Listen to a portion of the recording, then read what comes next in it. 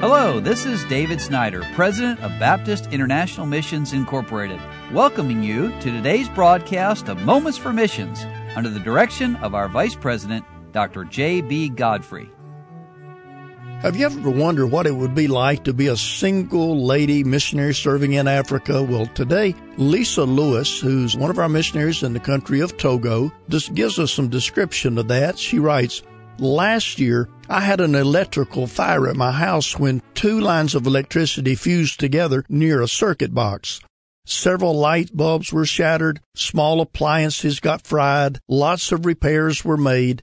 It seemed for a few weeks that the electrician came weekly, and I prayed as the Lord gave me more opportunities to share Christ with the electrician. A few months ago, the near same exact thing happened. Had the Lord not wakened me in the middle of the night to turn off the house power, there would have been another fire.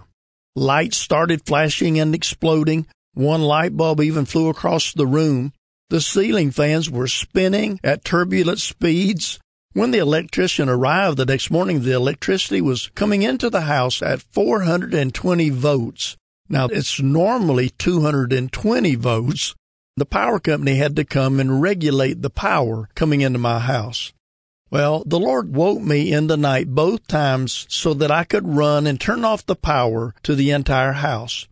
This lessened the bad effects of the extreme electrical voltage coming into the house lines. He takes such good care of his children.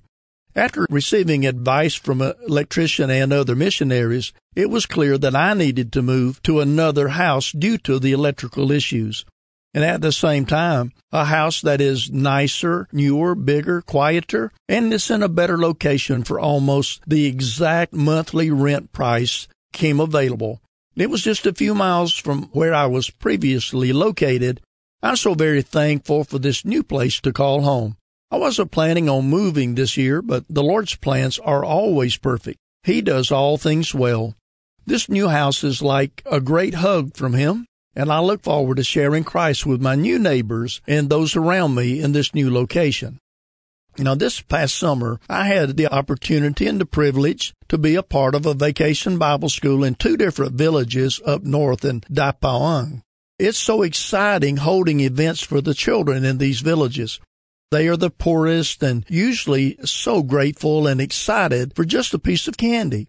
Many times I've seen them taking one or two licks for their candy that we give them and then wrapping it back up and putting it in their pocket and saving the rest for later. This year we took several bags of candy. We were able to give each child a little treasure bag with trinkets and candies. We had 80 to 130 children every day. The Bible lessons and the stories each day focused on Christians who had changed their lives because of Christ, and focused also on the plan of salvation. Several children left their benches during the invitation time and made decisions for Christ. I look forward to following up with them in the next months once the roads dry out and are passable again.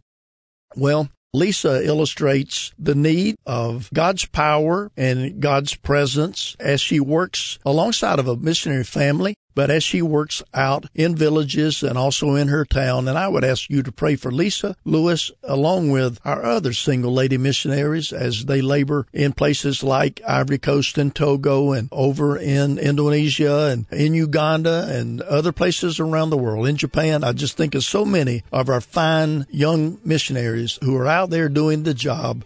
And they need our prayers. They need our love. They need our communication, an email, a friendly letter. If you'd like to know more about Lisa Lewis, you can find out more at www.bimi.org.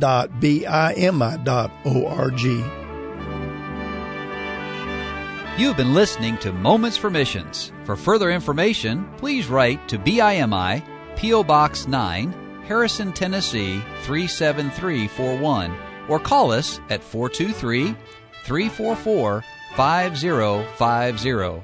Or you can visit us online at www.bimi.org. Until next time, may the Lord richly bless you.